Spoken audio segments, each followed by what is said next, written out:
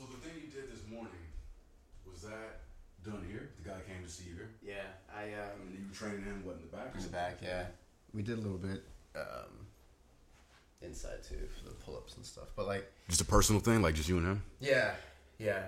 Normally I have a group on Saturdays, but it was just him. So we just did our own thing today. Not a savage, you know. And you were raised right, you know. Yeah, man. So what'd you have after this? You got another class? Yeah, I have a group out in Encino. Okay. That I do like 2 to 3 times a week. It's actually at like a live-in rehab treatment center. Oh. I teach boxing and stuff to them. Oh, that's good. Yeah. It's like, cool. Like volunteer, or is that a paid gig? Oh, yeah, it's paid for sure. Oh, yeah? Oh, yeah. It's like, oh, no. I'm getting paid. Yeah, it's paid. It's cool, man. It's interesting. Like, they're the only people I teach that are under 18. They're under 18? Yeah, they're under 18. Oh, it's like kids. Oh, shit. Yeah. And, you know, it's like they don't want to be there. And so it's a challenge learning how to, like, get them to want to do it and to, like, you know, they're going through a lot. Like, they're dealing with a lot of shit. And then, like, they're constantly being forced to do this and that. So it's been a challenge to learn how to, like, how do I get these people that don't want to do this want to do this? Most people that come to me, you know, they come to me. But I mean, so how old? If they're not 18, what are they, like 16, 17? Or yeah, like, 16, 17. Sometimes, like, you know, maybe a little younger, 14 to But you're 17. teaching them, like... Boxing? Like, who the fuck don't want to... Like, I know. I wouldn't balk at that. But it's work. You gotta, you know what I mean? Of course, it's yeah. Work. They don't want to work. Yeah. Or, you know, it's like they're dealing with a ton of shit, and then it's like they're forced to be there in this class. Some of them don't want to do it. How long is it? An hour. Sometimes it's an hour and a half, but yeah, it's an hour. It's not a lot. But it's like, you know, how do I get them to want to do it? Yeah, and how do you get through to them? Like, hey, this is... Yeah. So it's made me a better teacher for sure. I used to teach kids and teens like years ago when I was running my first teacher, when I was running his school. There were kids and I would teach and teenagers and stuff. And like, I forgot, like, oh yeah, like, you know, teenagers can be kind of rude. Dicks? Yeah. Like they really, they don't give a fuck. Not even kind of, man. Like, they just are. I mean, Yeah. I never was a dick when I was a teenager. I certainly Maybe was. to my dad a couple times. I certainly was. But not to strangers for sure. But when I was in CSUN, I had an art teacher. Get that mic a little closer. Oh, are we recording? Yeah, Oh. of course, man. Of course. Yeah, check it out. Yeah. I had an art teacher who I fucking love, man. She was like the sweetest woman, total hippie. Yeah. And she had us, I don't even know what class it was for, but she had us going out and doing volunteer work at this, I guess kind of something similar to what you're doing with the kids with the boxing. Like, I don't know if they were addicted or maybe just displaced because of like shit going on in the home. Right. Or juvenile, whatever reason, they were some kind of fucked up kids. Right. And we had to get like a TB shot. You know, if you're going to be interacting with the kids, got to make sure you're all, you know, inoculated and all that kind of shit. Right. And I'm like, man, I don't want to do this shit. As much as I love this teacher, I was like just thinking, man, I'm just going to fail this. I don't want to. This was in high school? College. College. Because I had to leave, you know, drive to the place, to the house where all the kids were, me and like the rest of our class. It was about, I don't know, 15 of us, 16 of us. Yeah. And it just seemed like a lot of effort. And I knew, like you're just saying, like going on, these kids, they don't want to work with me, work with us, doing arts and crafts. Right. This motherfucker's like, I don't know, going to be going to juvie for like 2 years or whatever. You? Why do I want to listen to you? You know, he's got real problems. Like, you don't want to put together some, and then what the fuck am I going to teach him? But anyway, I ended up doing it. And I tell you what, man, you were talking about like how, you know, how it is difficult to get to them. Mm-hmm. And it was. But it ended up being a pretty fun. Yeah. Pretty fun time. Like, I got to know the kids.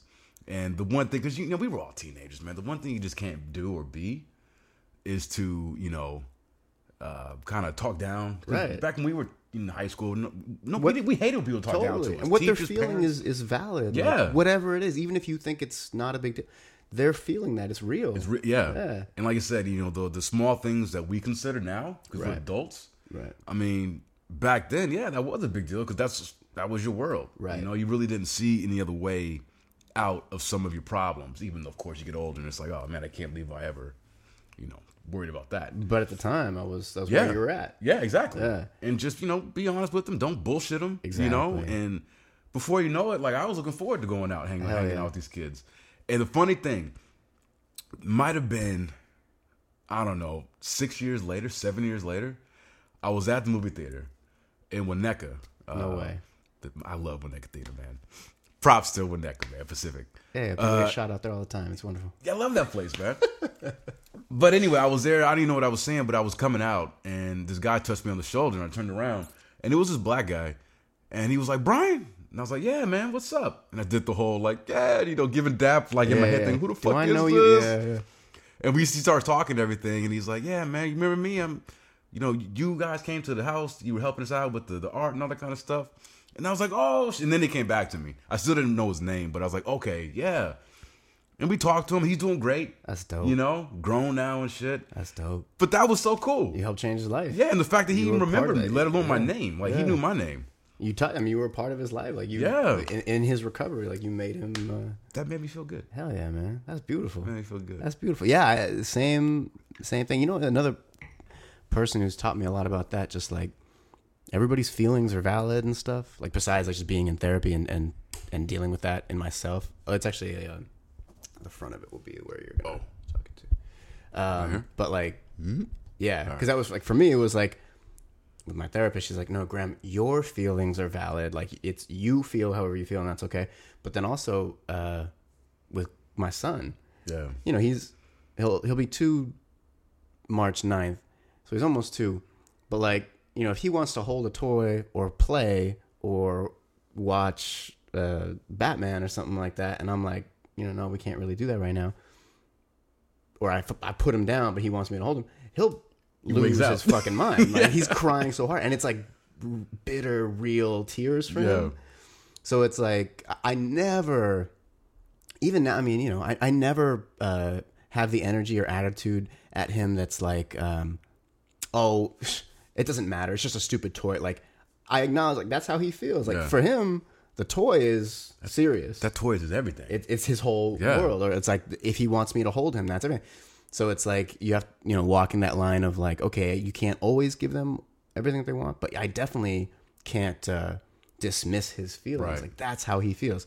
So that also helps me with these kids that I teach, or even my adults. Like, it's all the same fucking thing.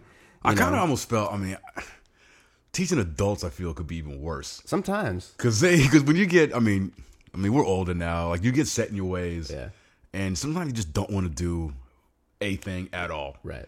Or you want to, but you just don't have, either the discipline or the enough compunction or drive to just get up off your ass and do it. Even though you make that call, you reach out to Graham, you're like, "Hey, I want to get in shape. I want to get swole. I want to lose some weight. Mm-hmm. Oh, but I gotta work. I gotta work. Oh, I gotta do what? Oh." Yeah.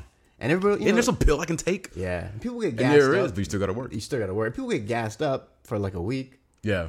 And then like week 2 comes, or day 4, and they're just like, ugh. It starts to, I'm like, yo, I don't want to do any of this shit either. I would rather, like, before any workout, even if I'm excited to do a new thing or try a new thing, most of the time I'm like, there's a moment where it's like, I don't want to do this.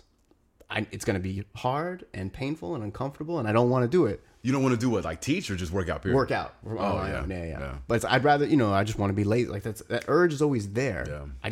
I try not to listen to that thing at all, because that becomes the habit. That urge got me yesterday. It happens. I was going to go to the gym, and I just, like you just said, because I went to the movies, and I was like, okay, I'm going to go to the gym after. What is it?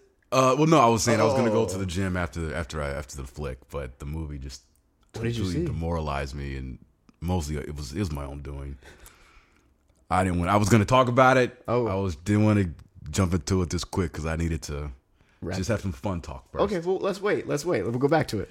But yeah, so yeah, I ended up just going back to the office, because I went to saw the movie at lunch. Okay. And I was like, I just don't feel like doing anything.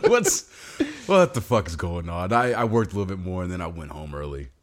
It just kind of ruined my day. Can I be honest with you? Yo, I didn't work out yesterday either. No? I really wanted to. I know. I needed to. I needed to, you know? But I didn't. Because that was one of my New Year's resolutions was, I mean, both of us. I mean, we work out regularly anyway. Yeah. But my thing was, okay, I have been starting to slack. I still go every week, but not as often as I was going maybe 4 or 5 years ago. Motivation's getting harder now. It is. Yeah. It is. It really is. And I wanted to dedicate myself more and say, look, okay, 3 days a week minimum for optimal. Right.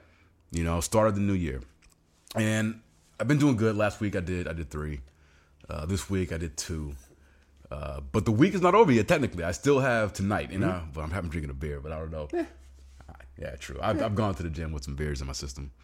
I have friends who like only go to the gym high. They'll smoke a little weed. And yeah. It helps them. I know people who do jujitsu high constantly or train boxing. Like it makes them feel better. They focus more. Yeah. I had a roommate in college who did the same thing. Right. He'd get lifted and then go to the gym, and he's like, "B, I'm lifting like a champ, man." He's just Mexican guy. That's a bad Mexican. That was good, man. That was really, really good. But his name was Tank. Cool guy. But yeah, he'd smoke a ball, you know, and then, all right, BA, want to go to the gym? I'm like, you sure? You gonna kill yourself, man. Yeah. He's like, no, I'm good. Help people zone. Yeah, like you said, he focused in, and he was able to just, throw them weights around. Yeah. I can't smoke weed and do that. A couple beers, I'm okay, but weed, no. I'm clumsy just by default. I don't trust myself. Yeah, I can't smoke weed because I get acid flashbacks. Yeah. When I used to do a lot of acid as a kid, and then I've been sober except for alcohol for like, I don't know, a long time, many years. But acid or weed? Everything. Just everything. Yeah. But like, I had, when I was younger, I had like this one really, really bad acid trip, and like I almost went crazy, like it was really close. Yeah. And I came back, thankfully, and then... well, what do you mean by that? What do you mean by that? Like, you came back. Have you ever done acid? No, not... Okay. See, I was going to ask, I didn't want to interrupt your story, but... Because of course, I've heard of acid. Mm-hmm. Is it a pill? Do you inject it? Like, no, it's a liquid. It's a liquid? Yeah, and most of the time how you'll get it is... I guess acid, yeah. Yeah, either in liquid form, and you do like drops of it from a dropper, or usually what's most common is that it'll be on a tab of paper. You'll get like a sheet of perforated paper, and there's tabs. We call them tabs, acid tabs. Yeah. And what it is just a piece of paper with acid dropped on it. And so you eat the paper? Yeah, you just put it on your tongue or under your tongue or whatever, and just leave it there. Oh, and then you start to get the... Right, and then, depending on, the strength or quality of it, and then somewhere around 45 minutes, an hour. That's how long the high lasts? No, that's how long it takes to start. Oh, Jesus Christ. That's a long time for it to kick in. Yeah, I mean, sometimes maybe a little less, but, it's not like you drink a beer and in a few minutes you feel the beer. You kind of start to feel, yeah. You smoke weed, within a minute, 2 minutes, you feel the weed.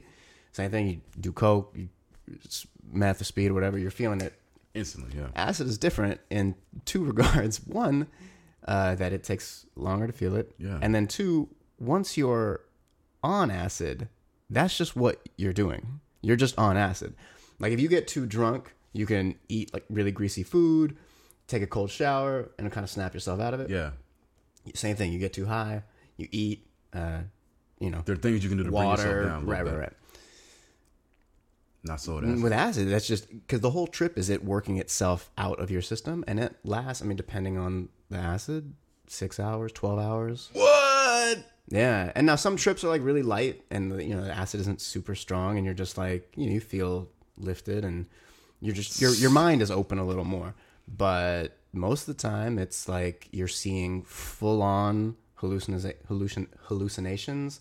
You're going to other fucking dimensions in your head, and when I say hallucinations, I don't mean like, oh, I thought I saw it. No. Like you're straight look, like as real as that beer bottle is on the table. Yeah. Someone could have a second head, which I've seen, or like, and it's different. Like if you drink dairy, it'll kind of curb it a little bit, but you're still on fucking acid. But if you drink citrus, it'll spike it. No way. Like crazy. Yeah. So we would like drop and then just drink a gallon of orange juice and smoke weed. Like we were fucking crazy. And smoke Jesus weed. Christ, but this man. one time I had right after school. I was in high school, and like right after school, I met up with my friend. And I'll leave names out. I don't know if other people want their drug stories told. I met up with my friend, and we ran into this dealer, and we copped some acid from him. How much? I don't even think we paid. Oh, really? I think we were just like, hey, spot us and we'll get you. And then I I think he got arrested like shortly thereafter. And we that's one way to get having to pay your bills. No disrespect to any drug dealer or whatever. I'm just, it's a story. So we each took 2 tabs or a tab or something. I don't remember. And then we went to the liquor store and got some 40s.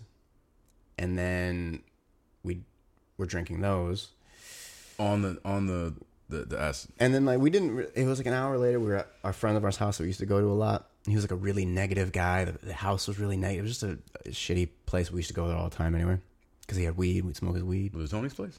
Yeah. When you're a drug addict, you just do weird things. The quality of life doesn't really matter. Yeah. So then we're like, man, we're not feeling this acid. Whatever. It was bunk. We didn't pay for it. Who cares? So we start smoking a lot of weed. A lot. And we're drinking heavy now.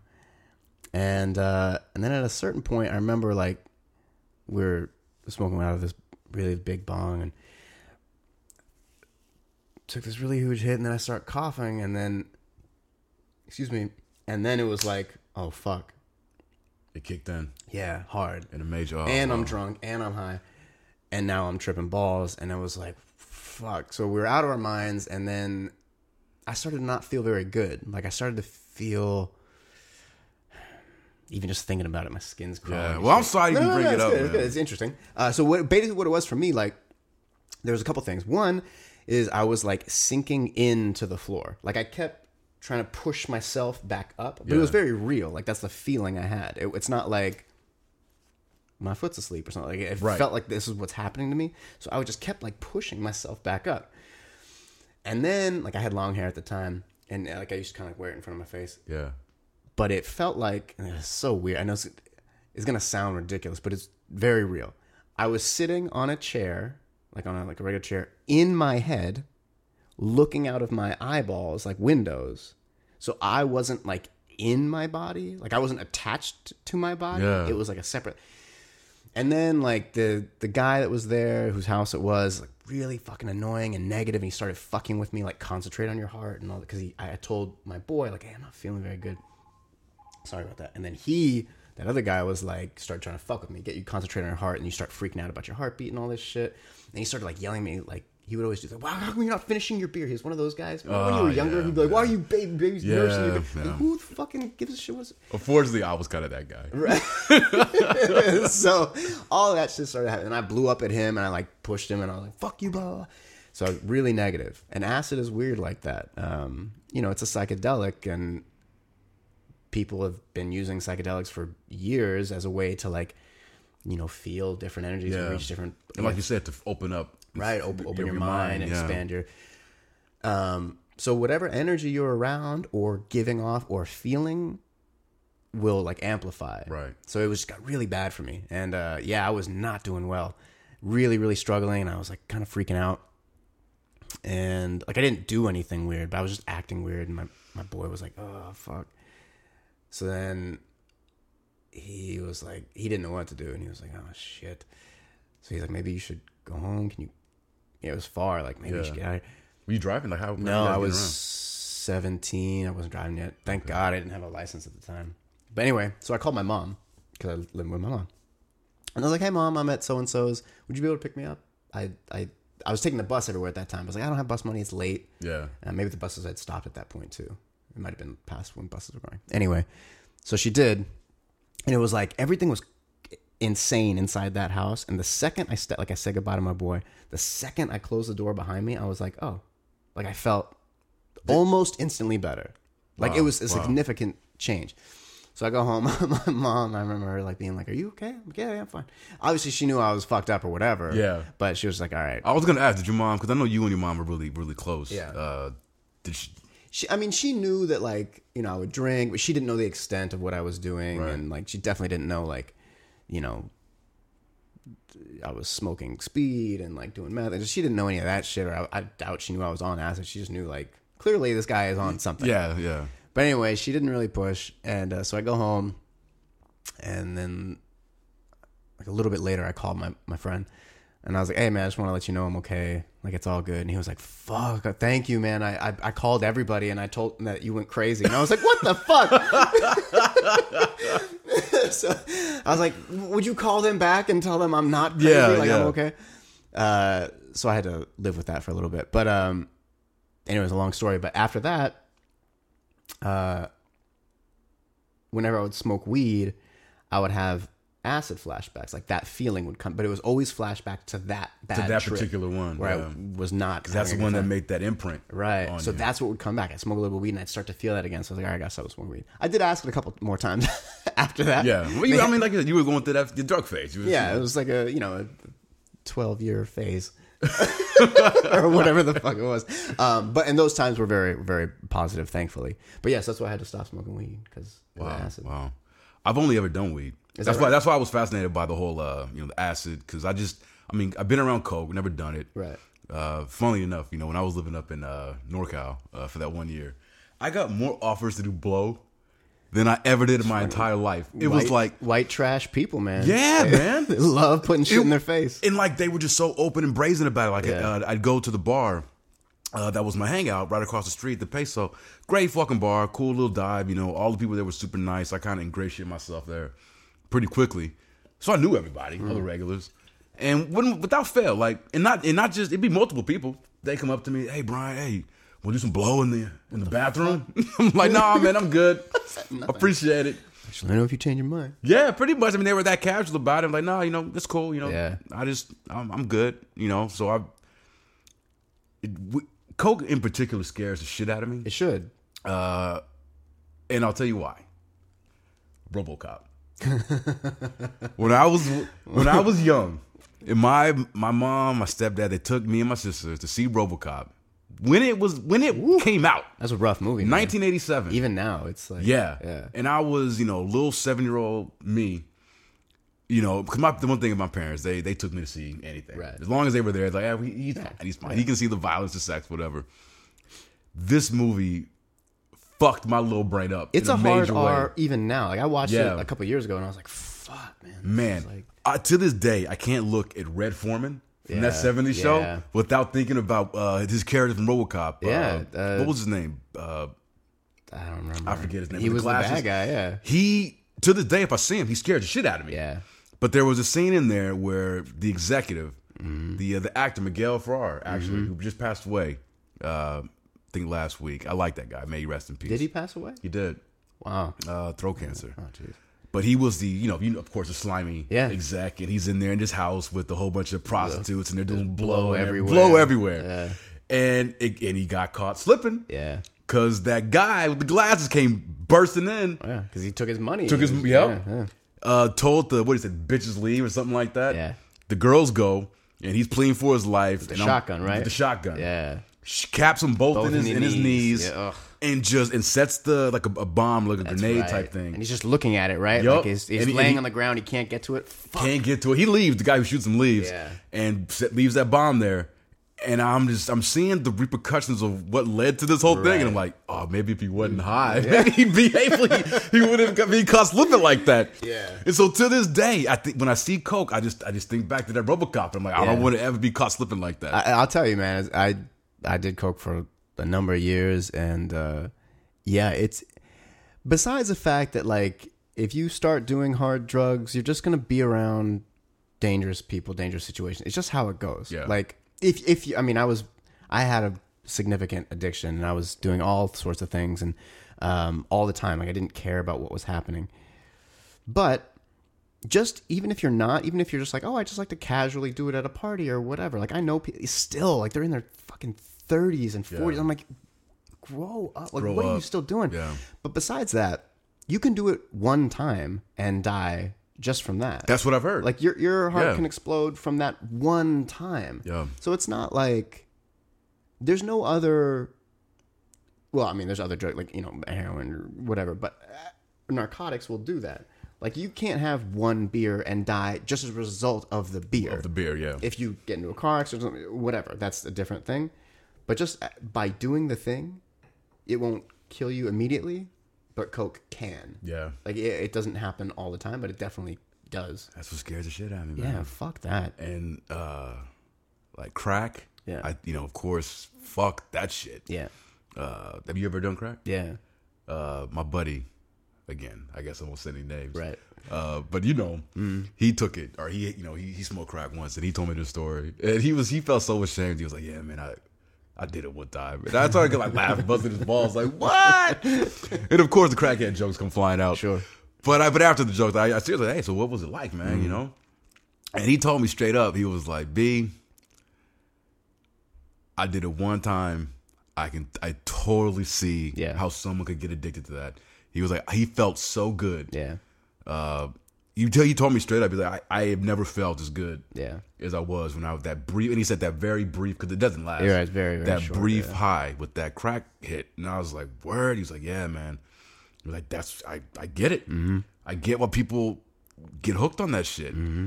He said he made him feel like $1 million, right. And that's drugs. That's the weird that's part the thing. About it. Even alcohol or whatever, like in the beginning, you might use it just to try or experiment, but then if you have like that personality that embraces addiction, it starts as this thing alleviates my pain or my problem. So then that's why you're doing it, even if consciously that's not why, but subconsciously that's the reason. Like you have something wrong, there's a trauma or pain, so you're masking it with this thing. So in the beginning, it's like, oh, this is helping my problem, and then you just continue with that mindset, and then it becomes the problem. Exactly. But your memory of it is, oh, this is a good thing, I like doing this, or I'm happy doing this, or it makes me feel good. But you've moved way past that, and you're definitely not happy doing it anymore, and you're definitely not healthy doing it anymore, and you're definitely not okay. But the memory of what it used to be, it's like a relationship. You cling to it. This relationship is bad for me now, but I keep doing it. Yeah, it's fucked up, man. Really scary. Yeah, it is. That's why I'm just thinking, did the weed, and even like you said, I don't even like smoking weed. Yeah, which is funny because I'll smoke cigarettes every now and again. Right. More than every now and again. But I'm trying to quit that too. I thought you did, man. The last time I don't know, man. I am. I'm on my last pack. Like I'm not buying anymore. Yeah. I'm not buying anymore. The other day too. That is the cigarette smoker motto. It is. This is my last one. This is my last pack. But it's gonna be my last pack, up, man. But the next podcast we do, you ask me. Right. So hey, how's your cigarette things going? Like, you got a pack on you? And I will say, no, I do not. All right.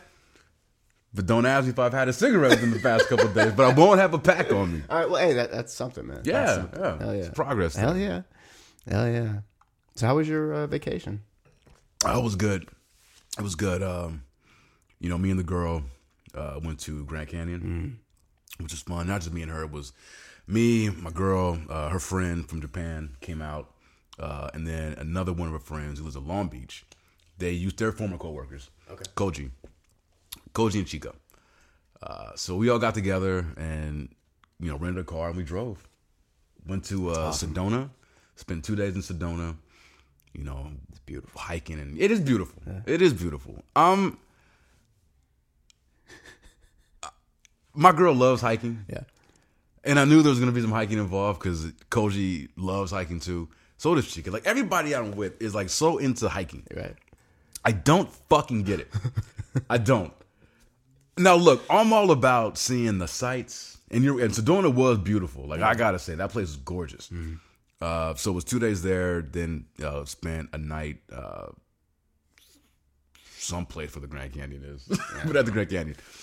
But we, the first day in Sedona, we woke up early, which is, for me, it's like strike one. It's a vacation. Like, why is everybody getting up the crack of fucking dawn? So, but whatever. It's, got to get up early. What time was early? I don't know, like 8:30, 9. Jeez, come on. It's vacation, though. It's vacation. All right, that's fair. But we go to this one spot, and again, like I said, gorgeous. It's some big, famous rock or something. And we started walking, started hiking. I'm like, can't we just stay here and just look at this thing? How is us walking closer to it going to make this any more fun than it already is? But we start walking. I'm biting my tongue. Yeah. Because I don't want to.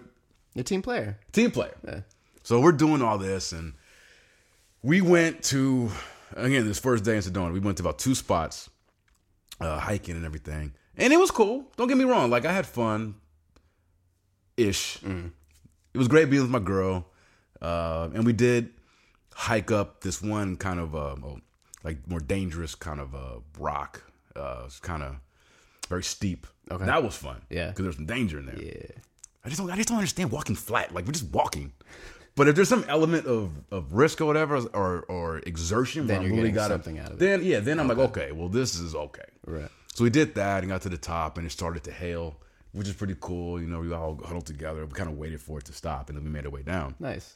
And then we went to a second spot, and by this point in time, again, beautiful. All that, yeah, it's gorgeous. I was like, all right. In my head, I'm thinking, all right, this is basically just a repeat of what we did 2 hours before. Different rock, but is it really? Mm-hmm. Nah. You're a realist, man. I am. I'm like, hey, yeah, this is pretty. Next, right. you know? Yeah. But again, I'm not saying anything. But so we walked back to the car, and then Koji's like, okay, so, because he'd been there before, so he's kind of like the guy. Like, he's showing us all the spots that he's been to that are really, like, famous and whatever. He's like, okay, so next we're going this place. And in my head, I'm just screaming, like, fucking next? Like, what? So I had to say, I said, are we going to be passing by the hotel on the way to this next spot? And he was like, yeah, I think so. I said, oh, you can just drop me off. You can just drop me off at the hotel, and you guys continue on doing your thing. I got some stuff I want to take care of. There's some work stuff. I was working a document for work, and there's some things I want to take care of. So they dropped me off, you know. Was there any pushback from them? No, nice. there wasn't. Nice. There wasn't. That's good. Yeah. I hate that shit. Yeah, I would have hated that too. But no, they were really cool about it. And yeah, so they dropped me off, and I got in the hotel, and I was like, yes, this is what it's about. Lay on this bed and not lay do a on goddamn the bed. thing. I had the whole room to myself for a little bit. Yeah. I ended up working. I wasn't lying about that. That wasn't a lie. Didn't finish my work, but it was just cool to just not be hiking. Yeah. So that's pretty much, I mean, and then, you know, of course we had a good dinner.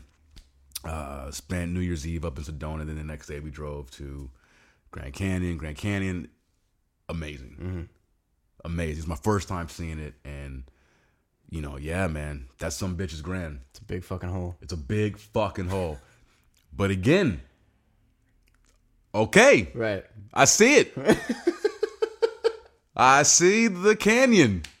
Okay. Well, I guess we can go now. Yeah. They want to go here. They want to go check it out here. And it's snowing. I'm like, why? Like, this is it. Like, I mean, us driving another mile down, we're going to see the same view. It's just going to be different people there. But I didn't really say anything. Yeah. But it was cool, and I'm glad that I saw it. But this whole thing about wanting to, I don't know, like it's beautiful, and it really was something that a sight that really kind of took my breath away. Yeah. Because, you know, really, you know, pictures don't do it justice. Like, to be there and to see just the vastness of it, it's like, wow. Right. But after about 5 minutes of looking at that thing, it's like, okay, well, I'm good. Totally. You know? Totally. So I guess we'll go do something else now. We saw the Grand Canyon, and it lives up to the hype. But all in all, though, it was a great trip. It was a great trip. Man. Took a lot of good pictures. Yeah. And for the entire time that we were away, I gotta say, everyone got along. Yeah. No one, if anything, they probably got upset at me for my attitude sometimes. But it was a really fun trip. Koji did most of the driving, which was cool. I helped out a little bit. And yeah, man, that was about it. We got back. We got back in about 3 or 4 days before I had to go to work. Or 3 days. So I had time to, some come down time. Yeah. So it was good, you know. What about you, man? You're the one. Man. You went to where? You were in Costa Rica. Yeah. It was incredible, man.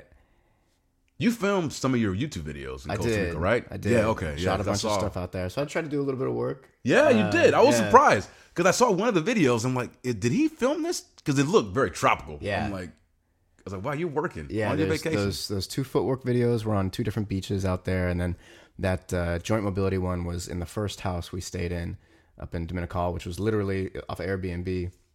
Rented this house at the top of a mountain. That's when you showed me. Yeah, in the middle of a jungle. House is a few years old. They brand new. Like, we were the first persons to use like this infinity pool they just put in. And there's literally nothing there. at the top of this mountain, in the middle of a jungle. All you see below, and the house is half open to the elements. There's big glass sliding windows and, you know, staircase that's out just in the jungle that you go up to the next part to go into your room. And like, that sounds dope, man. Fuck, man. And the view is, I should have brought out a picture for you to see, but it's just jungle and then ocean. There's nothing else. And all day you're, you know, hearing and seeing, you know, toucans and, in the mornings there would toucans, be, like Toucan Sam? Yeah.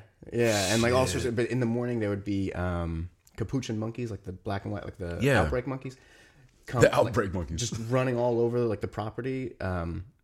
There's the guy who runs it has a place like around the mountain. And so he would come up every few days and bring us bananas from his tree. Like he has just so many bananas. Yeah. He's like, fuck, guys, eat these bananas. So he'd bring us these fresh bananas right off the tree. They were amazing. But he was like, yeah, I mean, you know, every morning take 5 or 10 and throw them on top of this little, where the pool was, there's a little, I guess like a cabana. So there's a roof. He's like, throw the bananas there. The monkeys will come out and they'll eat them. He's like, just don't throw them, you know, where you are. Because I don't want, you know, you don't want them coming at you. But, you know, where the cabana, I mean, I should have showed you video. I have video of it next time. But, you know, 25 feet away. It's not like it's far. Yeah. So in the morning, capuchin monkeys would come and they're all collecting the bananas and taking off. There'd be coatimundis, which are like big-ass raccoon bear thingies. And they'd come climbing up the tree and take them. All day, you're hearing howler monkeys just all through, I mean, like 1,000 feet away, like in the jungle. You can't see them, but they're in the jungle. And it'd be like, so it was kind of half and half while we were there in that part of Costa Rica's Dominical. Maybe 3 of the days, it would be like fog and rain. It was gorgeous. It's rainforest. Oh my God. It was so amazing. So you'd watch the fog roll in and then envelop you, and it'd be misting, and then you'd hear howler monkeys and capuchin monkeys running around. It was fucking paradise, bro. And like, so I went with my friend and we didn't make any plans. Like so half of our trip sounds kind of frightening, to be honest. Man. It was amazing. Like, I mean, it was. I should have gotten some of it, because next time I'll play you a video of me, like just panning around in the fog, and you can hear like the howler monkeys. I mean, it's 500, 600, maybe 1,000 feet away. Like, it's not far. Were there any other homes or people? There was just that one house in the mountain. Like on that mountain, there was maybe another, I don't know, dozen homes, but you couldn't see them. They weren't nearby. And there was like a restaurant there, where like, you know, some American came and opened up a restaurant there. No way. Yeah. And it's just like, you know, run really kind of haphazardly and fun and just like, whatever. Yeah. Have some beer. You want a burger? Like, it's, you know, really islandy. Yeah. But yeah, dude, just amazing. So while we were in Dominical, the only thing we had planned was like, okay, one day we have this ATV tour. We're going to rent ATVs and go riding through the jungle. That sounds dope. Yeah, to this waterfall, and that better was than amazing. Hiking. Huh? Is it better than hiking? There was some hiking, and another day was like, we're gonna zip line, and on the zip lining it was like a ton of hiking, but you're zip lining too. See, again, I don't mind that. That shit was crazy because you're hiking to get to a thing. There's a thing. There's a right. goal. It's not just point. I kind of feel you on that. Yeah, I'm not I get that. Big fan of hiking, but the zip lining was amazing. And then other than that, it was like every day wake up whenever we happened to wake up early, you know, because you'd go to bed. There's no lights. There's nothing out there. There's no real internet to speak of. So there's nothing to do late at night. So we'd go into town and buy meat and veggies and then grill them and, you know, hang out, talk, swim, and then be in bed around 8, 9. Oh, wow. Because, I mean, there's nothing else to do. Getting in and out of the mountain is hard and treacherous, and there's no road. There's no paved road. It's just fucked up dirt. So no TV? There was a TV, but there's no reception. There was like a DVD player, and he had some like random bootleg DVDs. Oh, okay. But you know, it's like I don't want to come out here to watch TV, and so yeah, we just talk, hang out. You know, it was amazing. And how long were you were there? 10 days total. 10 days. So the first 5 or 6 days was in Dominical, and the days we didn't have anything to do. We just wake up. Some days we would just never leave the house. We just wake up, start drinking, swim, drink all day. Like never even put on clothes. Like just it was fucking amazing. Now that's a vacation. That shit was real vacation. And that's vacationing. Yeah, and we both were on the same mindset. Like there's a couple things we want to do or try, but let's not make plans and shit. Like this is Let's just go with the flow. It was. I mean, 10 of the best days of my life for sure. And then the second half of the trip, like from New Year's Eve, we left there and we went to Hako, and we stayed in Hako for the rest of the time. And Hako is like, that's a city? That's near the city? Yeah, no town. All right. So town? Like Dominical is on the Pacific. We stayed on the Pacific side of Costa Rica, and so you fly into San Jose, and then we rented a car, and then we drove. You fly into Panama City, and then from LA, and then you fly from Panama City to San Jose. And then we rented a car from San Jose, drove to Dominical, which is like 3 hours. Okay. And then spent our time there, and then from Dominical we went to Hako, which is like an hour and a half back up north. And we spent the rest of our time there, and that's like a kind of like a Ensenada or like a nice version of TJ or something like that. Oh, okay. So it's nightlife. Sounds nice. Yeah, it was fun, and we stayed in like a condo, which was very nice there. Another Airbnb type deal, or yeah. Okay. And it was it was a big adjustment because we've been in the middle of nowhere in the jungle, and it's just paradise, and then now there's like cars and people and prostitutes and tourists, and it's just like I was gonna say probably lots of tourists. Yeah, because it was also New Year's, so it was like everybody was there, and it's a party place. People are getting drunk and acting a fool, and tourists. And but within the first day, it was like a shock because it was like, ugh, maybe we made a mistake. Maybe we should have stayed where we were at. But anyway, we ended up loving it. Prostitution is legal there. I was gonna ask about the prostitution, which is situation. Great. You know, it should be. For me? Yeah. It should be legal everywhere, but the way it works there is prostitution is legal, but pimping is illegal. So that's good. Hell yeah, it's good. Look at that. So there was this one bar we'd go to every night in this hotel, and that was like kind of like the hub of like, for Hako, this is the spot like where all the hookers go. Yeah. And we found that out while we were there. And so in the day they're there, but at night it's like the rate, 5-1 of like prostitutes to guys. Shit. Wow. And so we'd ask like and they'd come up to me, and even if she was there, I didn't care. They'd come up and talk, whatever. And then, but I would ask, became friends with the bartender. So we'd ask her like all these questions, like, how does it work? And she would explain like, there's no contract or anything. The girls can come in here as long as they don't cause a problem. It's fine. Right. We don't get anything of it. They don't, as long as nobody gets hurt or there's no fighting or nobody's has anything stolen or anything like that. Whatever. They can do whatever they like. Are they taxed? No. Do you know the prostitutes? No. Because only reason I ask is I know that in Germany, prostitution is legal over there, but they're like that's like integrated into their economy and everything. Not maybe I'm thinking wrong about the economy, but the they economy, are taxed though. Right. They're taxed, and they're and again, I don't think prostitution is legal, but pimping is not. So these women have to kind of get they have to get themselves checked and kind of register for what they're doing. Oh, okay. So everything is like above board. Okay, so it's not like that there. The only downside to how they're doing it is that there's no regulation at all. So if the girl wants to get tested, she can get tested. Gotcha. But from what I understand, like most of the girls are like pretty adamant about condoms with everything and blah blah blah. Right. I would hope so. Get tested. Yeah, or they don't. I don't know. It's up to them. But yeah, so it was just fascinating watching professional girls work on old fat tourists is one of my favorite things in the world. I didn't know it was until this trip. And we would watch for just hours. We're just drinking and eating and having just the best time and watching this unreal dance and like the guys, you see this giant fat Jabba the Hutt, just disgusting guy surrounded 10, because if he could eat, he's got money. He's got money, yeah. And he's he can't get a girl, and nobody's fucking if they're looking like that or being like that. American dude, do you think? A lot of them were American. Yeah. A lot of them were American. And just swarming, and they're all like just hanging on him, and like some of them would like just fucking grab his hand and put him on their tits, or just whatever, like just whatever it took to close the deal. This guy. Yeah. And it's fucking fascinating. And even just old guys, not just fat, just old, just decrepit old men, just making out with gorgeous girls because they want that job. It's fascinating, bro. Like it's so much fun to watch, and because there's no real danger to it, right? So there's nothing bad. Like you're not seeing any. It wasn't seedy. It was just like this is these girls' jobs, right? Like, they're working. But yeah, so there's no taxes on it. There's nothing. There's no regulations as far as I can tell.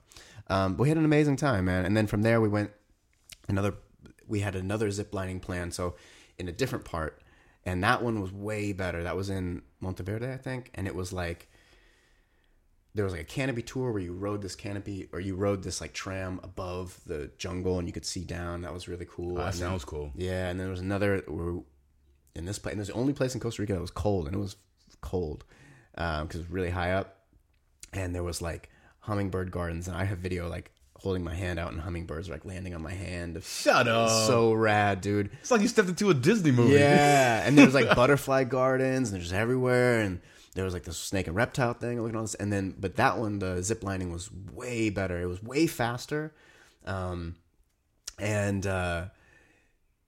you could. There was one line that was like 50 miles an hour over like 90 seconds, and you could do that one in a Superman position, so stomach down. Wait. 50 miles an hour for like 90 seconds. Superman style?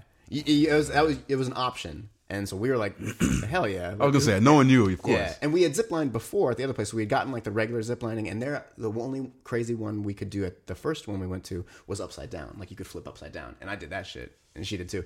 And it was dope. You guys are crazy. But then at this other place, it was like, yeah, you can do a Superman. So like, hell, so there's this big ass harness. And that is crazy, man. Like one, you're going really fast. Yeah.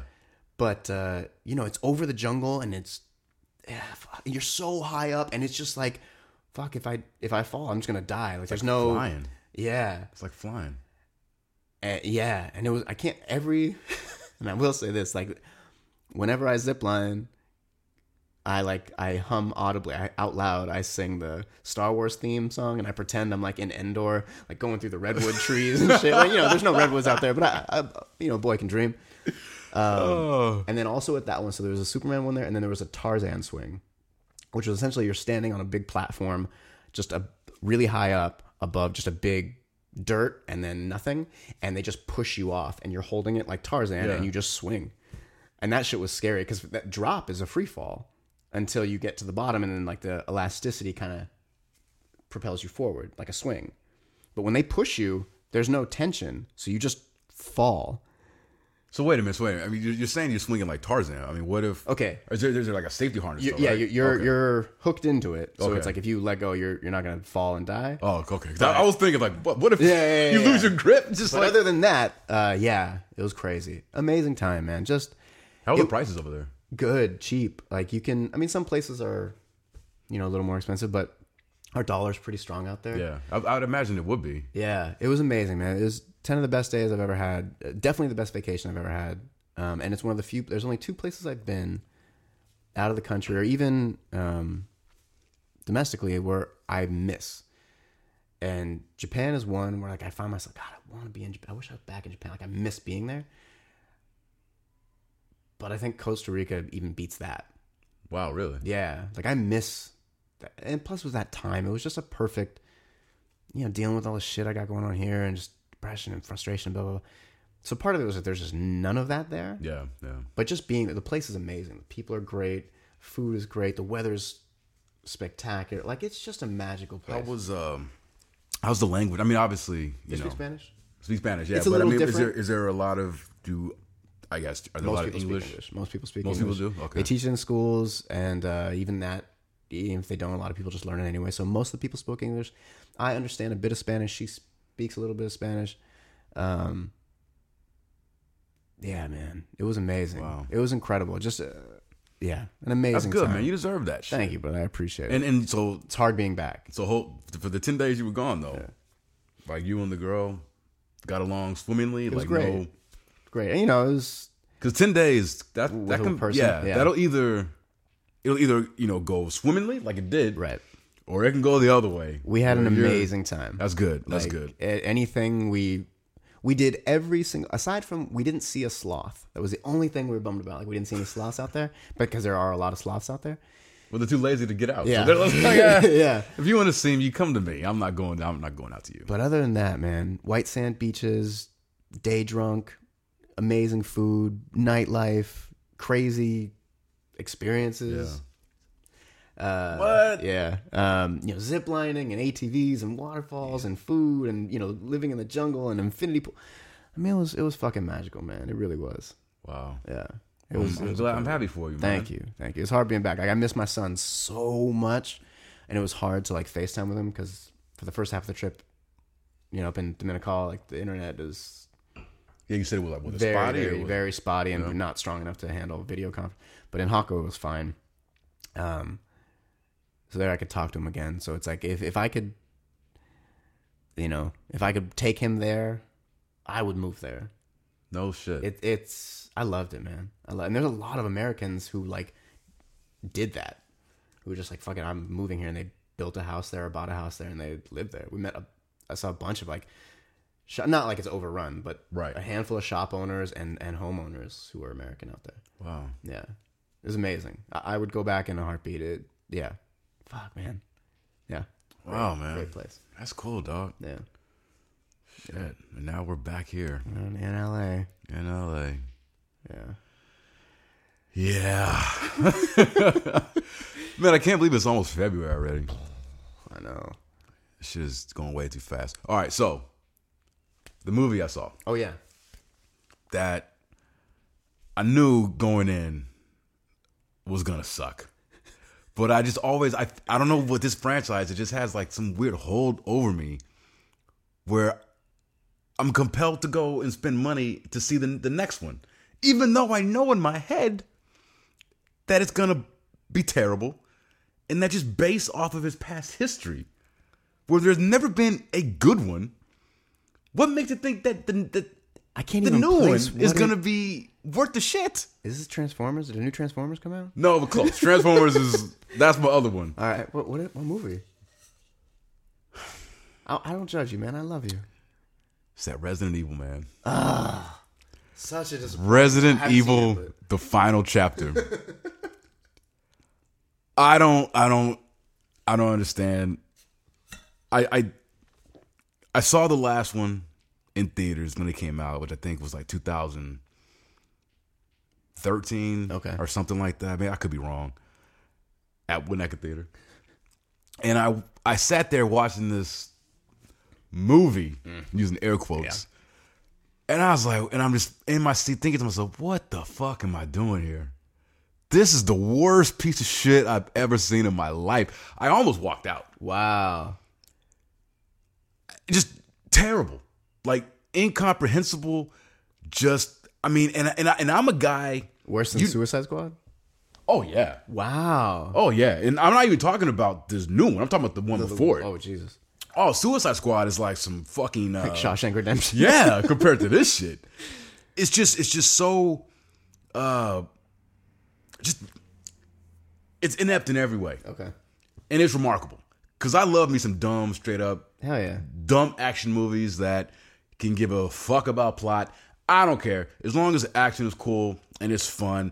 And it kind of brings me back to my, 8-year-old self. Right. That just enjoys seeing shit blow up on the screen. I'm all about that shit. This movie couldn't even do that right. And so here I am. I'm walking out of that theater a couple years back saying, all right, that's it. That's gotta be the last time they make one of these fucking things. Because who's, outside of me, who's going to see this garbage? People overseas. Last year? IGN has a story. I go to IGN all the time. They have a story about, the next Resident Evil is going to be coming out. And I see this headline and I'm thinking to myself, why are you even covering this? You're covering this as if people are going to be excited to know that there's a new Resident Evil. I read this article and they got the trailer. And I watched the trailer and I said, maybe this might be a good one. This might be the one that I've been chasing. After all these years, this could act, and it's the final chapter, it's the last one. So they're wrapping it up. They got to do it. This will be the one the one that's good. Yeah. So I went and saw it yesterday. How many are there? This was the 6th one. Oh my God. They made 6 of these fucking things. I walked into this movie with low expectations. Low. Okay. Terrible. Worse than the last one?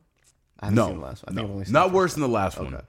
But that's like saying that getting shot once is better than getting shot twice, Right. It was just flat out garbage. Oh, man. It was awful. And the thing, like, I'm looking back on myself, I'm like, why? I sat in my seat, bored, for most of the time. Wow. Almost put me to sleep. Wow. And this is something that I've read reviews after I've seen it. It gave me. It actually goes back to our talk about the acid. I felt like I was on acid or some kind of fucking drug just based on how they edited this fucking thing. Oh no. The action scenes were so just rapid fire that, I mean, you've heard complaints about or other movies where they say it's cut too quick, you can't make out what's going on. This guy, the director, Paul W.S. Anderson, took that and doubled down like a motherfucker on it. These cuts are so fast that they barely even register. Like, seriously, on screen for I'm talking about 1 second, 2 second cuts. What is that like? Well, you can't. And it's dark. There were times in my brain is trying to process what's going on. I'm like, I don't know what's happening right now. Yeah. I can't make out anything. People die. I suppose one of the primary characters. And I was like, who was that? I couldn't tell. Things are chopped up so quick and to the point where I had to close my eyes. Whoa. I had to close my eyes and just say, okay, I gotta, because it was giving me a headache. And I almost seriously, after, I slept a little bit in it. Yeah. But I almost said, I can't, I think I just gotta go. Because this is really wearing me out. It was like an offensively bad movie. Yeah, and those cuts were not helping. I wonder, is that just bad directing? So they try to clean it up, or try to make it enjoyable in the editing room? Or was that in the editing room that's the director was saying, no, we got to make it so it seems crazy or fat? I think for me, I think it must be a combination of both. Right. I think it's him, the director. And and the thing is, I get to that in a minute. Yeah. I think it's the director. Not everybody can shoot an action scene, right. A sequence, it's hard. But I think it may be the director trying to be, I don't know, to add maybe to make the movie feel more kinetic. Right. But then I think a lot of it is just him trying to hide his ineptness. Is that the word ineptness? If it's not, it is now. Right. But I would say it's that, and I think it's him trying to hide some of the lackluster special effects. Okay. So that people aren't lingering on things for too long. Because the thing is, the special effects, the sets are well done. A lot of the monsters that they have in here, I mean, they kind of look bad. You really can't tell because they're chopped so quick. Most of the time, I could barely make out what the fuck he was fighting. All I knew was that it wasn't human, or it used to be human. Right. But it was just so bad on so many levels. Where, and I again, I don't know why I gave this franchise as many chances as I did, because I like Mila Jovovich. Yeah. And she's okay in it, and that's the thing. If the movies aren't bad because of her. She always does her best. Yeah. She always goes in hard and tries to do, She's the best thing about the movie, about the entire franchise. I think it's all carried by her charisma, and her willingness, because she puts it all out there. Absolutely. You can tell she's trying hard. Yeah. And I think that maybe even the director, who's her husband, by the way. Right. Nobody sets out to make a bad movie. Right. Everybody's trying. And the thing is, the movie opened up with a... not the action movie, but before the film started in the theater, there was a small little message from the director and Mila Jovovich saying, it's like this thing saying, thank you for going to the movies, for being out and paying to see movies like Hollywood wants you to, instead of trying to establish some goodwill before they hit you in the face with this terrible film. But they come across, and I've seen interviews with both of them together and separately, and I mean they seem like really good people, and I like them. Yeah. And I'm kind of rooting for them. Right. And that's another reason why I was hopeful that this would be a movie that I could get behind. Even a little bit. Couldn't save it. Even a little bit. But I walked out just feeling so mad at myself because I knew that this shit was going to happen. And they got my money anyway. It has no redeeming quality outside of Mila. Right. But that's not enough to sit through this. Certainly not. It's so bad, and I just don't understand how it's lasted right now. How it's lasted so long. Yeah, and there were people in the theater. I saw it. Like I said, I went and saw it at lunch, 12:30. It was almost. It was half full. Wow. In the middle of the day, right on a Friday, half full, which is impressive. Hollywood doesn't care if it made money. They'll make more. That's it. Yeah. There's nothing. They don't care about the quality or what people are saying. If it made money, they'll pay for another one to be made. But the thing is that I hear and I read interviews from Paul W.S. Anderson, and he talks about this franchise that he's helmed since its inception. He's written every one, and he's directed 4. Wow. And Mila's been in every one. Yeah. It's been his baby, him and his wife. So you hear, you read, you see these interviews, you read, his comments on it, and you can tell the guy's obviously it's a passion of his. Mm-hmm. Which just then leads me, how? Yeah. I mean, how do you? Yeah. How? Yeah. How do you write something? Because he wrote the script so bad. Yeah. Did you not have anybody on set to say, hey, maybe we can change this, or did he have he didn't have anybody just proofread it for him and give him some feedback? The person that cut his check at the studio didn't read that script and say, hey, Paul, seeing a couple of continuity errors, and continuity is they give a middle finger to that shit like a son of a bitch in this movie. They're like, continuity? What the fuck is that? No, this is the 6th one. We're just gonna go, The movie opens up with a recap of all what's happened. And I actually went back, and before I saw this, I went back, and I didn't watch them all again, but I watched the last 2. Okay. Yeah. Just so I Even can kind of... one that you hated? Oh, wow. I didn't finish it, though. I didn't get through that last. I saw enough of it to just go, okay. I get it. I kind of skipped to the end to see, okay, where'd they end up? But this new one opens up, and it's kind of just like the ending of the last movie kind of happened, but it didn't. Not the way that we left you with it. It's always shocking how many hands are involved in movies. I mean, there's a lot of people. A lot of people. No movie is made by a person. That's not even possible. This is a big studio film. So it's people are reading these scripts. Yeah. And it takes time. So these scripts are around for at least a couple years. And there's actors that are looking at it, and there's producers that are looking at it, and a lot of people, but yeah.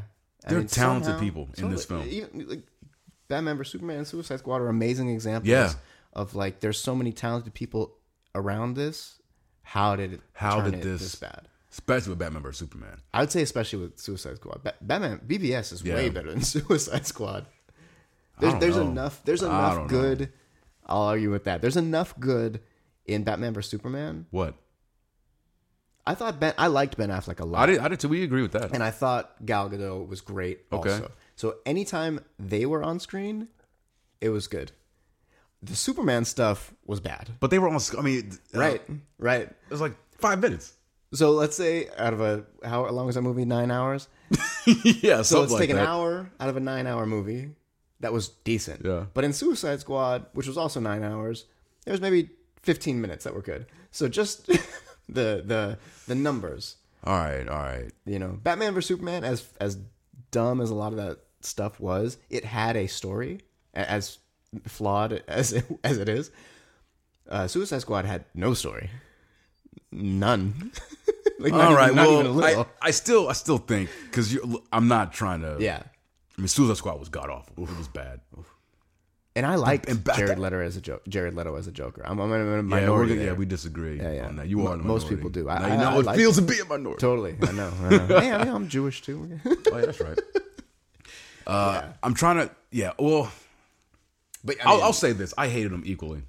Batman vs. Superman and Suicide Squad. But the thing is, I didn't even hate them. Yeah. I'm more disappointed in those films than hate. I don't hate those movies. Right. I'm baffled and I'm disappointed that they ended up being as bad as they were. I can get on board with that. But I hate this Resident Evil bullshit. Man. And I so want. I've never ever. It's such a great. I mean, it's a great property. The first 2 games and then 4. So 1, 2, and 4 are incredible games. Now I hear the new game that just came out, 7, is supposed to be great. Also. I want to get that. I heard really good things about it too. Yeah. Yeah. So it's the content is there, and it's not like it's hard to structure a zombie movie or a monster movie with a corporation heading it. That, it's a pretty. But the thing is, so in the games, right? The only kind of the game in this franchise, this movie franchise, they don't even really connect. Nothing. Yeah, there's an outside of Umbrella. There's Umbrella. That's it. Yeah. Yeah, everything else in the game name. It's really bizarre why they did that. It's just Umbrella, and they don't explain anything. It goes. It's like this. It's like I don't even know if there's zombies. I guess there's zombies. But they've got dragons. They've got all these different monsters just running around. The movie starts out just fighting this zombie dragon thing. Jesus. with a human like face. So I'm like, but they don't even explain shit. Right. They don't explain shit. The movies are bad. I think I've only seen the first 2.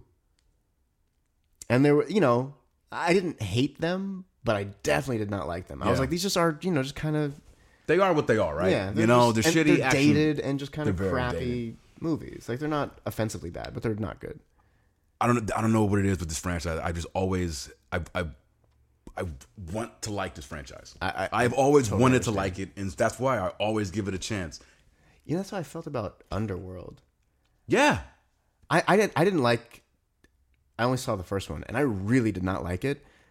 But people really liked it. You don't like the first Underworld? No, I like the concept of it. I love the first Underworld. Hell yeah, werewolves versus vampires, and they're just caught in the middle as Romeo and Juliet. It's awesome. What's not to like? I mean, it was like the same thing Twilight did. It was the same right? thing. Yeah. I was like, the idea, the concept is fantastic, but the execution for me was just not good. I hate when everything is shiny in a movie. It really bums me out. When everything is leather and shiny leather. I hate that. Or like when every surface is shiny. Because it was coming off the whole Blade Matrix thing. And Matrix, exactly. So it was very late 90s. But then other than that, I really get turned off when things are overly... what is the word I'm looking for? When it's like... It feels like overly dramatic 10th grade poetry. Right. That's what the feeling. They're taking themselves way too seriously for the material that they have. It's like, come on, guys. It's vampires and lichens. It's like, you got to treat this like it's fucking Shakespeare. Exactly. And it's like, I'm okay with people trying to make something as good as... I'm not that big of a fan of Shakespeare, but as good quality. But like to not... Don't be... It feels like a lot of hot air in those scripts and those sets. Yeah. Well, I disagree a little bit about... I love Underworld. Right. I love the first one. And it's another franchise. Mm-hmm. Funny that you bring this up because they just released a new one. Right. Which I saw. Another franchise that I've been a fan of since the first one. They've made, let me see, Underworld 2, 1, 2, 3, 4, 5. So this new one's the 5th one. Underworld 1, I really enjoyed. Underworld, I didn't enjoy it as much as I was hoping I would, but I still liked it enough where I'm like, okay, I like this. Underworld 2, amazing. Really? Amazing. It's my favorite of the entire series. Okay. But then, shit the bed. Although Underworld 3, which I don't know if you saw that one. No. It was a prequel. I don't even think I've seen the second one. The second one's really good. Okay. Because the second one, it literally picks up moments after the end of the first. Okay. So her and Mike are on the run, and it's basically just to continue. It's it's the same. It's part 1. This is how it really ends. The third movie is a prequel that shows you how this whole war started. Okay. And it actually it wasn't as good as 2, but in comparison to the last the two more recent films, there's 5 of them. There's 5. There's 5. It was good. Oh. Things went really downhill with that 4th one, and from there I was like, okay, well this franchise is done. It's kind of a shame how it went out. But hey, when you get to, your 4th entry in a film, it's going to be hard to maintain, For sure. You just, at that point, you're just like, hey, fuck it. Like you said, the studio's like, hey, people still like this. It's making money. Just put out another one. Yeah. We won't invest too much in it. Hopefully we can get some money back. Yeah. And that's how, they'll maybe count on trying to break even in the States, and then they're going to... Right, ship it overseas and see how it does. Money, yeah. But yeah, the new Underworld was...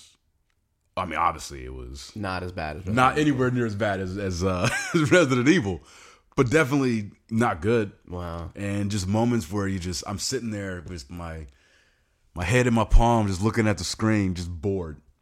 Which is the biggest thing you can have with the action film. Yeah, is just sit there, and you're bored during the action. Oof. You're just like waiting for this thing to wrap up so you can. That's bad. Leave come sit on the couch here and talk shit about it on the podcast. That's bad. Because it's like, how do you take a thing that I've loved and you just shit. That's unfortunate. Yeah. So I do not recommend Resident Evil the Final Chapter. Okay. Yeah, I won't. I tried to watch. I've never seen it. I tried to watch Hellboy last night. The first one? The first one. Never liked that one either. Yeah, I didn't even finish it. I maybe saw the first third of it or something, maybe the first act, and I just didn't enjoy it. Yeah. Same thing. It felt like overactory, and it was really very dated, and I just didn't like it. I turned it off. The thing with Hellboy, that first one for me, because it's funny, because as much as I didn't enjoy first Hellboy, but I love Hellboy 2. Oh, that's what I hear. That first one, I don't know, there was just something about it where, they were trying too hard to be maybe like witty or clever or like have this guy. Everything felt really flat. It did, yeah. It felt really, which is weird for the director. What's his name? Guillermo del Toro. Yeah, Del Toro. Yeah. But I saw that first one, and I was like, oh, yeah, this is kind of a whiff. Yeah. And the second one came out, and I didn't even see it in the theater. I think I might have just rented it when it came out on DVD, and I was like, wow, like this is fun. Okay. It's an adventure. Like, all right, I'll check it out. It completely corrected all of the issues I had with the first one. Okay. Because it felt more in line with the comic book. Yeah. And watching it kind of felt like it had more sense of fun to it. Okay. And it was a really cool story. The creature designs were great. The villain was cool. And it was all these things where like, oh man, like this is what I wanted to see in that first one. Okay. But no, I highly recommend I will. The second. And it's a shame because like they have Hellboy, you can stream it on Netflix. And they've had it up there for at least 2 years now. And I'm like, I don't want this. Why are you not giving me Hellboy 2? Like they're like, nope, we're not giving you that one. We'll give you this shitty first one. Yeah, it's hard, man. Okay, so we don't have a lot of time. Like, unfortunately, I got to go a little bit. So there's a bunch of stuff I wanted to talk about, and we wanted to talk about. I don't think we'll have time for the wrestling stuff. Yeah, no, that's fine. That's fine. Okay. Actually, the Rumble is tomorrow, so I'm looking forward to that. Okay, because I did watch all the matches you told me to watch, and I have a lot I want to talk about that. Oh, did you? But hell yeah. You watched them? But we'll do that next time. But we still have a little bit of time though. So one thing you brought up was talking about 2016 movies that you wanted to mention. Yeah. So what are your? Oh man, I had a list and I forgot it. Would you write it on paper like a savage? I know. But I can. Well, you can just look up 2016 movies and I can. It might. Yeah. All right, here I'll You go. I'll do mine. I put a list on my phone like a. Yeah. Why? I don't know why I didn't use my notepad app. Okay. I am a savage. So I didn't see that many movies in 2016, and I also didn't see. I think I only saw like mainstream movies. Yeah, so did I. I didn't really see any like independent films, which is dumb because that's where a lot of really amazing stuff is. But for what I saw, I'm gonna pick a few that I. Are you ranking these in order? No. Okay. No. Yeah. So I think my favorite movie of 2016 is Rogue One. I love it so much. And then Deadpool was also 2016, and Civil War. So for like a nerd movies, it was a good year. It was a great year. It was a really, really strong year. Yeah.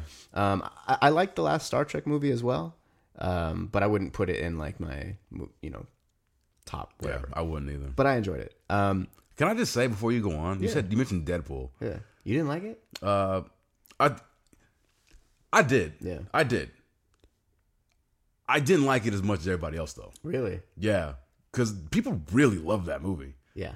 And I saw it, and I was like, oh, wow, yeah, that's I love good. It. I have so much fun in that movie. I've seen it twice, and for me, it's good. Right. Which again, it's fine. I mean, I'm not shitting on it at all. Right. But people, I think, have... It doesn't elicit this... and I'm like, what am I missing? Because people do love it intensely. Mm-hmm. But for whatever reason, I mean, I thought it was fine. It's very... they got the character right, which is obviously the most important thing. Yeah. But the movie as a whole, though, was very... It's a love story. Basic... It's a love story. It's a guy getting his girl back. It was great. Yeah. The execution of it was... eviscerations. Yeah. It was... The execution was a little lacking, I okay. thought. But I still enjoyed it. But okay. I'm sorry, I just had to mention that. So those three films I loved. And then, other than that, Green Room... Yes. Is definitely in there. I was floored by that movie. I didn't know anything about it. I just knew, there's some Nazis in it. Okay. You recommended that to me, and I saw it, and it was amazing. Yeah, that movie is great. Oh, I guess that's an indie movie. So there's an indie movie there. Yeah. But I loved Green Room. Amazing. And then I really, really liked Don't Breathe. Yeah. I really liked it a lot. It was so well done, it was so claustrophobic and tense. I saw that with a couple friends of mine, Kevin and Austin, and I think Karina and her boyfriend. I'm sorry, I can't remember your name. But yeah, my boys, and yeah, man, I really like that movie. I thought it was so fun and simple. You know, it's just those are. I mean, you don't need to be. People try to make this stuff way too Sometimes complex. the simple premise. That's all you need. Totally. I like Dobry too. That was a very very. I good really movie. liked it, and even like normally when a movie ends like 7 times, I'm like fuck. Yeah. But every time it ended, and then it kept going, and then it ended and kept going, I was like, I'm with it. I'm still with it. It was dope. Yeah. It was really good, really tense. I liked it a lot. The Nice Guys. Did you see The Nice Guys? Russell Crowe. Yeah. Shane Black directed that. I'm a big Shane Black fan. I loved that movie. That was a good movie. I didn't know anything. I didn't know what to expect either. But I thought it was great. There was I forgot they came out that couple little lulls. I was like, all right, this could be cleaned up, whatever. But I had so much fun in that movie. I really enjoyed it. It's fun. It was it was a throwback to the buddy cop films, and the setting was really cool too, because it took place in LA in the 70s. Yeah, and it just had a really cool funky vibe. And it was cool funky vibe, and it was tongue in cheek, but also pretty brutal. And yeah. It was a very odd. They walked a very interesting line with that movie. I really liked. I thought it was good. Shane Black's the man. Shane Black, man. I really like Zootopia. Oh yeah, why you say it like that? Of course you did. Yeah. That movie's fucking fantastic, great, man. The social commentary was great. I've seen that movie like 4 times. It was really, really good. Like I enjoyed it a lot. Yeah, and I actually saw that at the El Capitan, I think. Oh, did you? Yeah, so they did like a little animal show before, and no way. Yeah, I don't know if you've ever been in that theater. It's gorgeous. Not in a theater, lot of years. Balcony and it was awesome. The screen is amazing. This is great. I really loved it. That's a really good movie. It's fantastic. Yeah. And okay, so this last one, I went through all the other ones quickly to get to this last one. Okay, well, real quick, there was a couple movies I wanted to see, but I didn't. I wanted to see Hail Caesar, but I didn't. I wanted to see Moonlight, but I didn't. And then also Kubo and Moana. I wanted to see both of those, and I didn't see either. And so it's like they're on my list. The animated ones in particular are ones that I really want to see, but I know for a fact that they're going to make me cry, and I just don't want to do that. What, the animated ones? Hell yeah. I don't think so. Fuck yeah. Kubo and the Two Strings and Moana? Yeah, man. No. Of course, every animated movie is the same, where it's like, yay in the beginning, and then everything goes to shit, and then you learn this really beautiful, heartfelt lesson. I ain't got time. I can't take that right now. I don't... From what I know about... From what I know of Moana, and I don't know much, but the people who... I'm not going to spoil anything, who have seen it, like, it's not that type of story. Okay. So I don't think it's it's not a tearjerker. Okay. It's an uplifting movie, but it's not a tearjerker. But I cry at uplifting things. Oh, okay. Well, yeah. I cry at everything right now. I actually cried. I don't want to cry right now. I'm crying too much. In Kubo, I think there's some hardcore shit. But they both look great, and I really want to see them. Okay, so this last movie, I don't know if it's on my list because I'm really... But why are we talking about it last? Because I have mixed feelings. Okay, so it's 10 Cloverfield Lane. Oh! Love that movie. Okay. I've been wanting to see it since it came out in February. I think it came out in February. It came out in March, because I'm going through the list here. Okay. And it says March. So March. So when it was announced in 2015, I was so hyped because I loved Cloverfield. Yeah, I'm a big fan. And I know people hate like the found footage shaky cam stuff, but whatever. That movie is great. So good. So I was like, okay. I think it's one of the best of that genre of film. I think it's my favorite found footage film. So I was like, okay, it's tied to it, tangentially, but it's there. It's in that world. So I was like, okay, I'm in. So excited. So I waited it was announced way early in 2015. So it came out 8 months later. I didn't go see it. And I didn't watch it until last week. We talked about it on one of the podcasts before, didn't we? I don't think so. Okay. Maybe we just talked, yeah. Yeah. So maybe we talked about Cloverfield at some point, privately. Maybe. So I finally watched it. When did you see it? Last week. Okay, so it's still fresh in your mind. Yeah. And the first 2 acts I liked. Uh-oh. But there was something lacking for me. I don't know what it was. One, John Goodman is amazing. Yeah. He's always amazing in everything. And I love how often people forget about him, right? And he just reminds everybody. By the way, I'm this dope. Yeah, he's like, I was dope in Roseanne, but nobody cares because it's a sitcom, even though it was a dramatic sitcom. He was great in that. But I haven't seen him do anything where I wasn't very impressed. He's usually, regardless of the movie he's in, he's all you can always count on him. Yeah. To bring the A game. Like he's a very underrated without a actor. doubt. You see him in Red State? You seen Red State? I haven't seen Kevin Red Smith. State. Holy shit! You should see Red State. I'm like not into Kevin Smith at all anymore. It's not a quote Kevin Smith movie. I'm a Kevin Smith fan. It is not. Yeah, this came back like years ago. Yeah, maybe a long time ago, 2010 or 11. Yeah. It's been a while. Watch. I didn't know he was in it though. Red State is like Green Room. Right. It's like that type of movie where it's crazy and harsh and amazing, and John Goodman's in that. Oh, okay. And I he's had a the different shit. take on it. I thought it was like it's not like a Mallrats or no. No, I love Kevin Smith, but like yeah, it's not like that. All right. Totally different. Total departure for him. Well, you steered me right on Green Room, so I'll check out Red State. Red State. Right. Okay, so yeah, John Goodman is the shit. So the first two acts, it's John Goodman, the woman I don't know her name, and the other guy I don't know his Mary name. Elizabeth Winstead. Okay. Oh, I love you like her. I do. She can get it. Oh damn, hey, she could get it. And then the other brother, I don't know what his name is. Yeah, the white guy, I don't know. Yeah. So they're trapped in this little bunker, and all this stuff about you can't go outside because the air is toxic and this and that. And I liked all of it. And him trying to create this home, and they discover he's actually like a crazy murderer, and he killed a girl because his daughter left and stuff. He's a crazy guy. All that stuff I love. There was something missing though. I don't know what it was, but I didn't have a feeling of tension. No? It was. I did, but it wasn't huge. Like when I watch like Don't Breathe, for example, it's like, oh shit, this is tense. Yeah. So I was missing a little bit of that, but I still totally enjoyed it. So I was on board. I'm like, I'm in it. I like this movie a lot. And then the third act, she gets out. Yeah.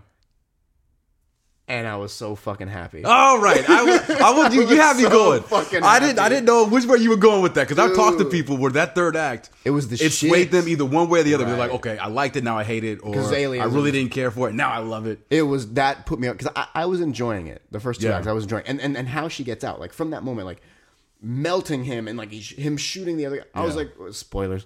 Yeah, I was like, oh, you should have saw it already. This guy really. That was a very slow burn to that. And I was like, this is the fucking shit. Yeah. It's the fucking shit.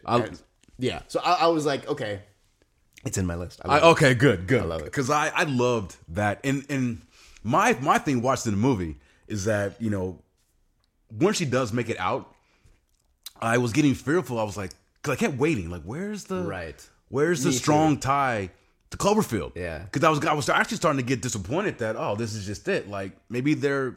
Because it's just something that happened. And so we're not going to see this movie really connect with Cloverfield. So I was starting to get a little like, oh man, but she gets out, and then you realize that, oh shit.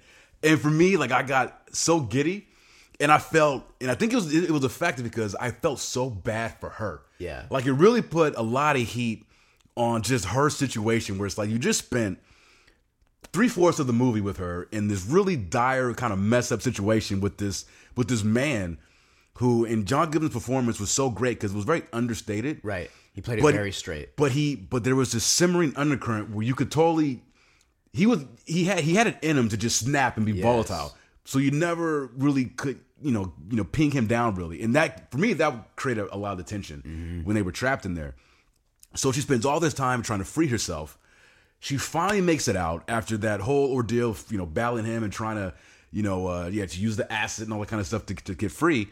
She makes it out, discovers that the air is not toxic and all that kind of shit. And you're like, oh man.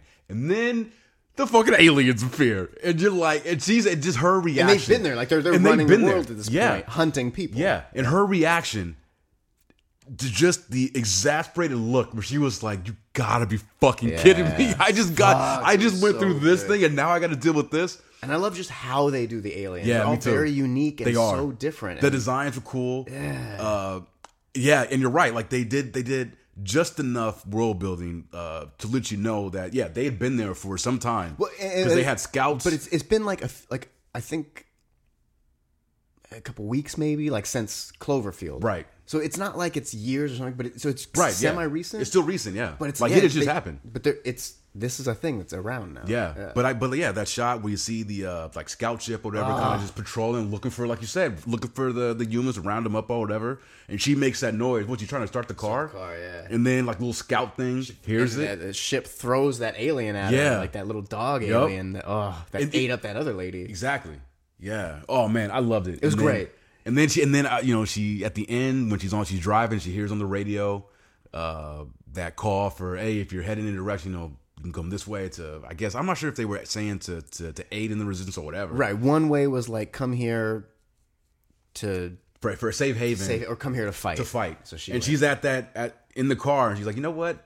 I'm in fighting mood right now. So fuck it. And she goes, and I'm like, yeah! I was like pumping my fist. I loved it. Me too. I loved it. I think like my apprehension in the beginning while I was watching it was, one, like, been a rough couple weeks for me, and then I was tired, and so I was like, I don't know. So I was probably in a weird funk when I started it. But yeah, then once that third act started, I was like, this is the shit. And I love movies that are like slow burners like that are very slow, and takes a while to get things going. Yeah. Whether it requires it or not, but very slow paced film. Mm-hmm. Only for that third act to just kind of take it up a notch completely. Because I've seen some movies that like do Death that. Proof or something right? Any Tarantino like Death Proof. Film, yes, exactly. Like thank you so much, because it's the tonal shift is the same in that movie as it is here. But everything is works. Gearing toward, like, it's gearing toward it, yeah. Even in Tarantino movies, which are very erratic and all over the place, it is a straight line to build to whatever this explosion is going to be at the end. Everything is leading to this, but you're going to forget that because it's just a lot of dialogue and a lot of building and world creating. So when it happens, you're gonna care, and it feels earned. Yeah. Earned. That's good. It feels earned. Yeah. It felt earned in Death Proof, and it definitely did, in my opinion, in Cloverfield Lane. Cloverfield Lane, yeah. But yeah, and Glorious too. Yeah. But you're right. Yeah, it's like everything. It's like packing that powder, and like dynamite. Get it all nice and tight. Yeah. And then it's like, okay, boom. So shit starts to happen. I loved it, man. I to Cloverfield Lane. I really, When I got so happy, I was smiling here by myself, just like, oh. It's a great movie. It's a fun movie. Yeah. From start to end, it's just a really fun movie. Performances are good, and it's small. I mean, they're in one room, and then they're outside of that room. Yep, that's it. That's the entire. There's 4 people in it, 4 humans in it, and then one is only for a few seconds, and then there's like 3 aliens. And that's it. And it was dope. Yeah, that's all you need to make a movie. Yeah. All right. Well, how much time we have? I don't know, 15 minutes. All right. Well, I'll make this quick. So. There was a lot of good. It was a good year for movies. Yeah. 2016. I mean, a lot of the movies you said are ones that I put on my list. But when I think back last year and the ones that really stick with me, I'm actually going to steal Cloverfield. Hell yeah. Because that's one. It happened so early in the year that I actually kind of forgot that it came out in 2016. But that's one. Captain America, Civil War. Not Deadpool. It was fine, but whatever. It was okay. It didn't really. Hater. No, I'm not a hater at all. It just didn't really wow me all that much. Yeah. Rogue One was a Star Wars film that I've been waiting on. So really enjoyed that. But the one that I don't know really kind of resonated with me the most. Out of all of those, and I love those films that I mentioned, and have watched, and I've seen Civil War like 5 times already, was Nocturnal Animals. Really? Yeah. Nocturnal. I still haven't watched it. You told me to watch it. It came out, I think, maybe November, the end of the year. Amy Adams, Jake Gyllenhaal, Michael Shannon, the dude from Kick-Ass, Aaron Taylor Johnson, I think his name is. And like, I'm not gonna. Was it my favorite film of the year?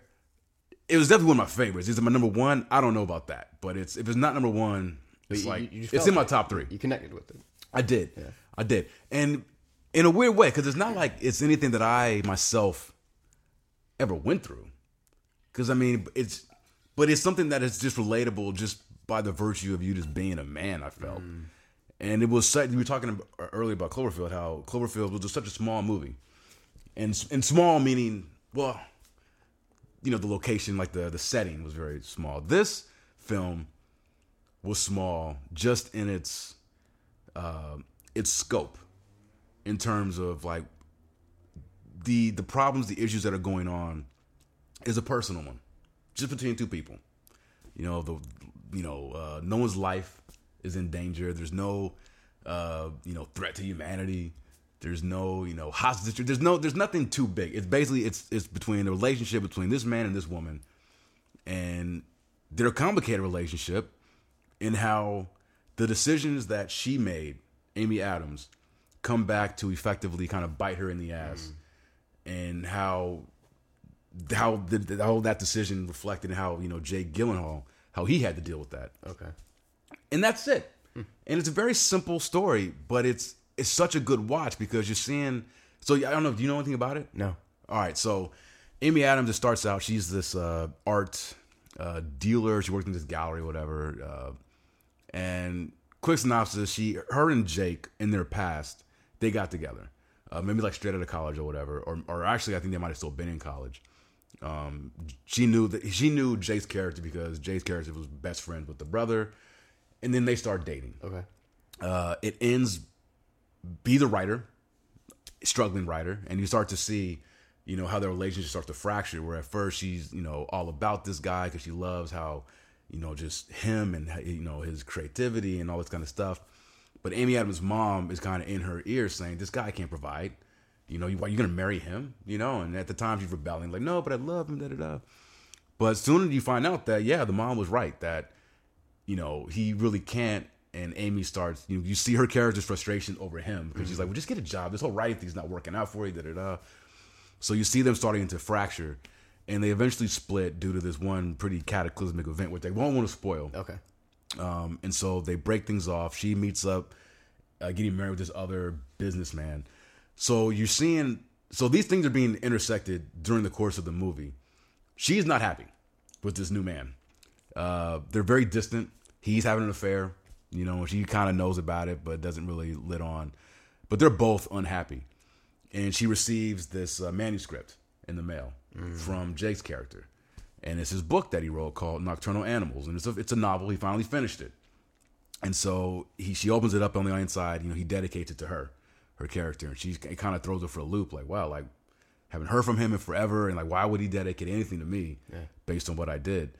And so she starts reading the book. And so once she starts reading it, there's another film inside the film where of the contents of the book that she's reading being played out by Jake's character, even though it's not the character that who wrote the book. Oh, cool. In this other sub story, he's playing the husband, and then this other actress is playing Amy Adams' part, and then their daughter, and it's this. In the movie that they use to tell the book is really fascinating because it's basically they're driving cross country. These hicks kind of run them off the road. Aaron, the kick-ass character, he's like the leader of this hicks, and ends up doing horrible things to this family. Rapes the wife and the daughter, like all those horrible things, and then he tries to get revenge. And so the movie is basically going from her reading this book and then you seeing the story play out to her dealing with stuff in her real life, and it all comes together at the end, and it's just it's haunting, it's beautiful, it's realistic as much as you were kind of hoping for something else to happen. Right. It doesn't leave you so much in a depressed or down state. Let's say, hey, sometimes things don't work out. Just sometimes things don't work out, and sometimes the decisions you make, it's like, there's not going to be the happy ending that you were expecting. But for me, I also left that ending thinking that, well, okay, this particular thing didn't work out how she wanted it, but I felt, and there's nothing it's just something that I just thought of in my own head, my own take on it was that she now has it within her to at least get out of this situation where she's obviously not happy. Right. And if anything, I felt that character would leave that situation and say, okay, well, that's not happening, but you know what? I don't have to be this miserable. And I'd like to think that she would take it upon herself to better situation. Great movie, man. Wow. Directed by a fashion designer. Oh, wow. Tom Ford. Okay. Do you know Tom Ford? I just know the name, just from hip hop Jay-Z, stuff, right? Yeah, that's how I know him. I'm like Tom Ford, but he directed. I think it's his second film or third film, but it's great. I mean, it's the perform. Michael Shannon actually is nominated for an Academy Award. Is that right? For it, for supporting actor. He's awesome in it. But please see it. Okay. I will, because it sounds heavy. It's not though. That's the thing. Like I'm making it sound heavier than it is, and that's the thing. Like you'll see, I'm staying really far away from anything. It's not. That. It's not heavy like that. It really isn't. I think that's why I liked it so much, because it kind of the way that it was advertised, and even when you start watching it, you're thinking to yourself like, oh man, like what the fuck? Like this is gonna be some heavy duty shit. What's happening? But then you realize it's like, oh, okay. Well, that's sad. All right, I'll check it out, man. Yeah, and like that's why I said it's very just personal. It's a relationship. It's at the end of the day, outside of all the bells, it's a movie about a relationship that went wrong. Wow. There was one other movie. I definitely will check that out. There was one other movie that came out that I saw last year that I didn't like. I didn't think it was a very good movie, but the themes in it and what it dealt with were like really fucking heavy and like hit me home, because there's a lot of stuff. This girl on the train. I didn't think the movie was very good. It wanted to be a mystery. Yeah. I wanted to see that. It didn't feel like that, and it wanted to be this, and and then a lot of the behaviors of these people were weird and unrealistic. But the themes of like, depression and alcoholism and dealing in relationships, dealing with somebody with depression, alcoholism, intense deceit and betrayal and lying and cheating and all these things in marriages and stuff. And like, it was an interesting film for me because I didn't think it was very well made. Yeah. But those things, like from seeing from both sides, like, oh, I relate to it, on both sides of these things. And that was like a really intense feeling. But again, I don't think the movie was very good. It was just like, this happens to hit hard for me. But the movie itself, I was like, meh, whatever. But it was just interesting. I've seen movies like that. Where, and I guess that, you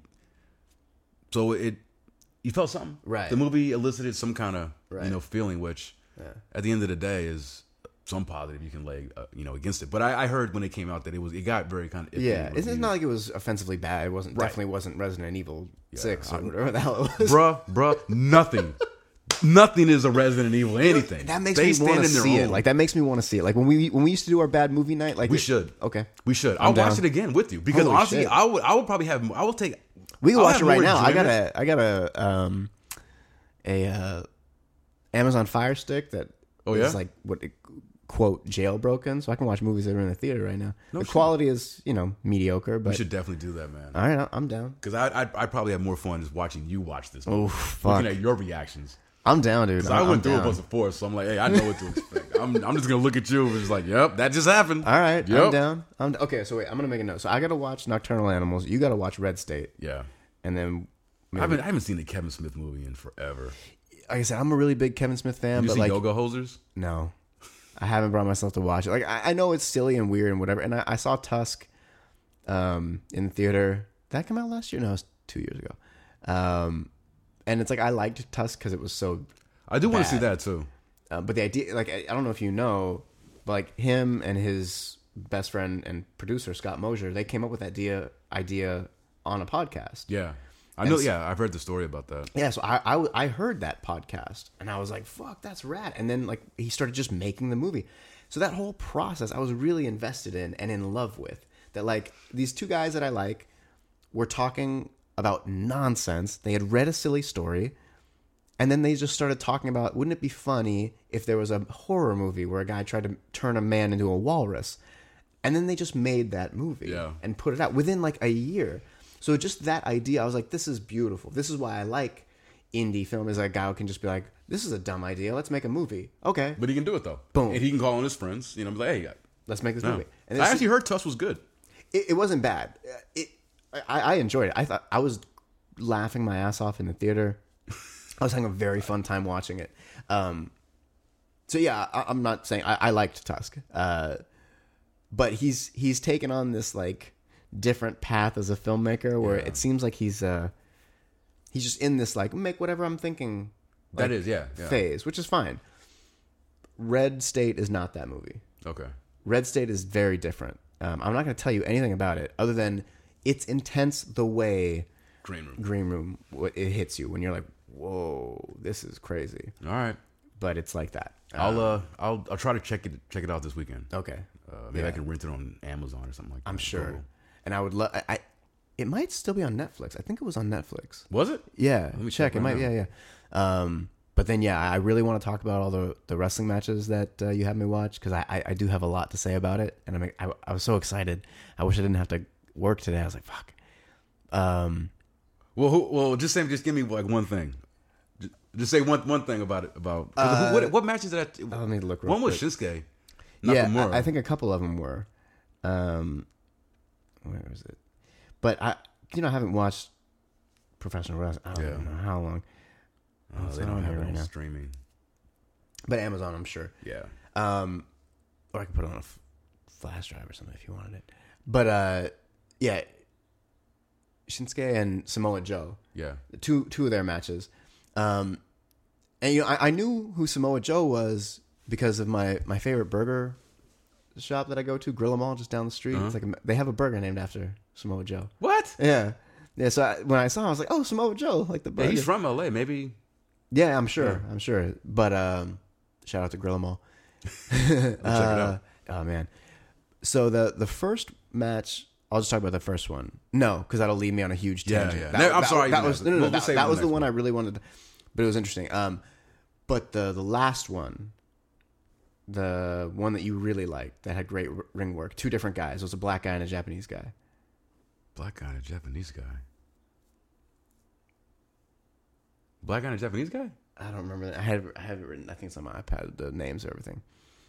But I was surprised. Like, oh shit. Well, I don't want to get into it because I have a lot to say about it. Okay. I'm so excited to talk to you about it because since you're a wrestling fan and you're in the industry, doing that around all the time, I'm really excited to talk about it. All right. So next podcast. That's the hook for the next podcast. Yeah. Are we calling this? Is it? We'll get to it next time. We'll get to it. Yeah. The name. Talking about the name of the show. Yeah. What are you leaning towards? I don't know. I kind of feel. I mean, it's a bombcast, but we should maybe just stick with that. I think it doesn't matter. I liked Off the 10. I think it's great. Bombcast is good. The people I ask are like Off the 10. Yeah, Connie, she's the only one I asked, but she liked Off the 10. Yeah, but then Off the 10 too. I don't know. Like, do you want to go through is it going to be difficult to change it and all that? No, it's not difficult at all. We don't know. We don't have a name. Go fuck yourself. It's Bryan Grahm. We should just call this the no names cast. It's Bryan and Graham. Podcast with Bryan and Graham. It's not very catchy. But it's just us talking. Yeah, we got to come up with something, but I'm down to use our names in some way. Yeah. Honestly, I don't care. I just enjoy sitting here conversing with you, brother. Me too, brother. I feel the same way. Well, there you go. Happy New Year. Yeah. Happy New Year, y'all.